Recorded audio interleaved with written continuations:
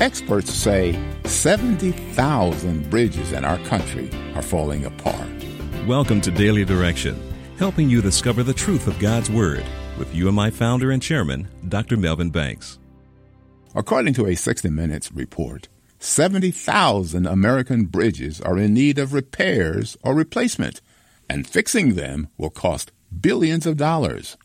Beyond bridges falling apart, other leaders complain that the country is falling apart morally and spiritually.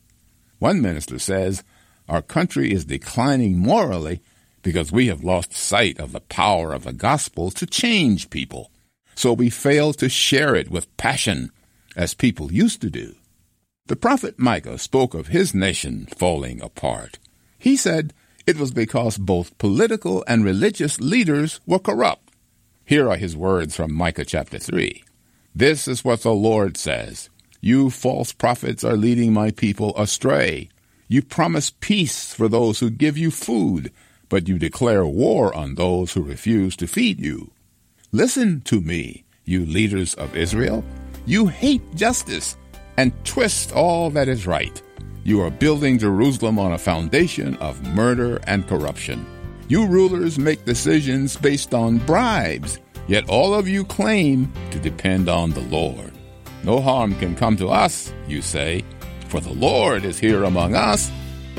God wants people in every generation to realize they are accountable for their actions. That's why to every generation, God offers forgiveness and salvation to all who will repent and turn to Him. Thank you for listening to Daily Direction. If you want to go deeper in your study, visit preceptsforlivingonline.com.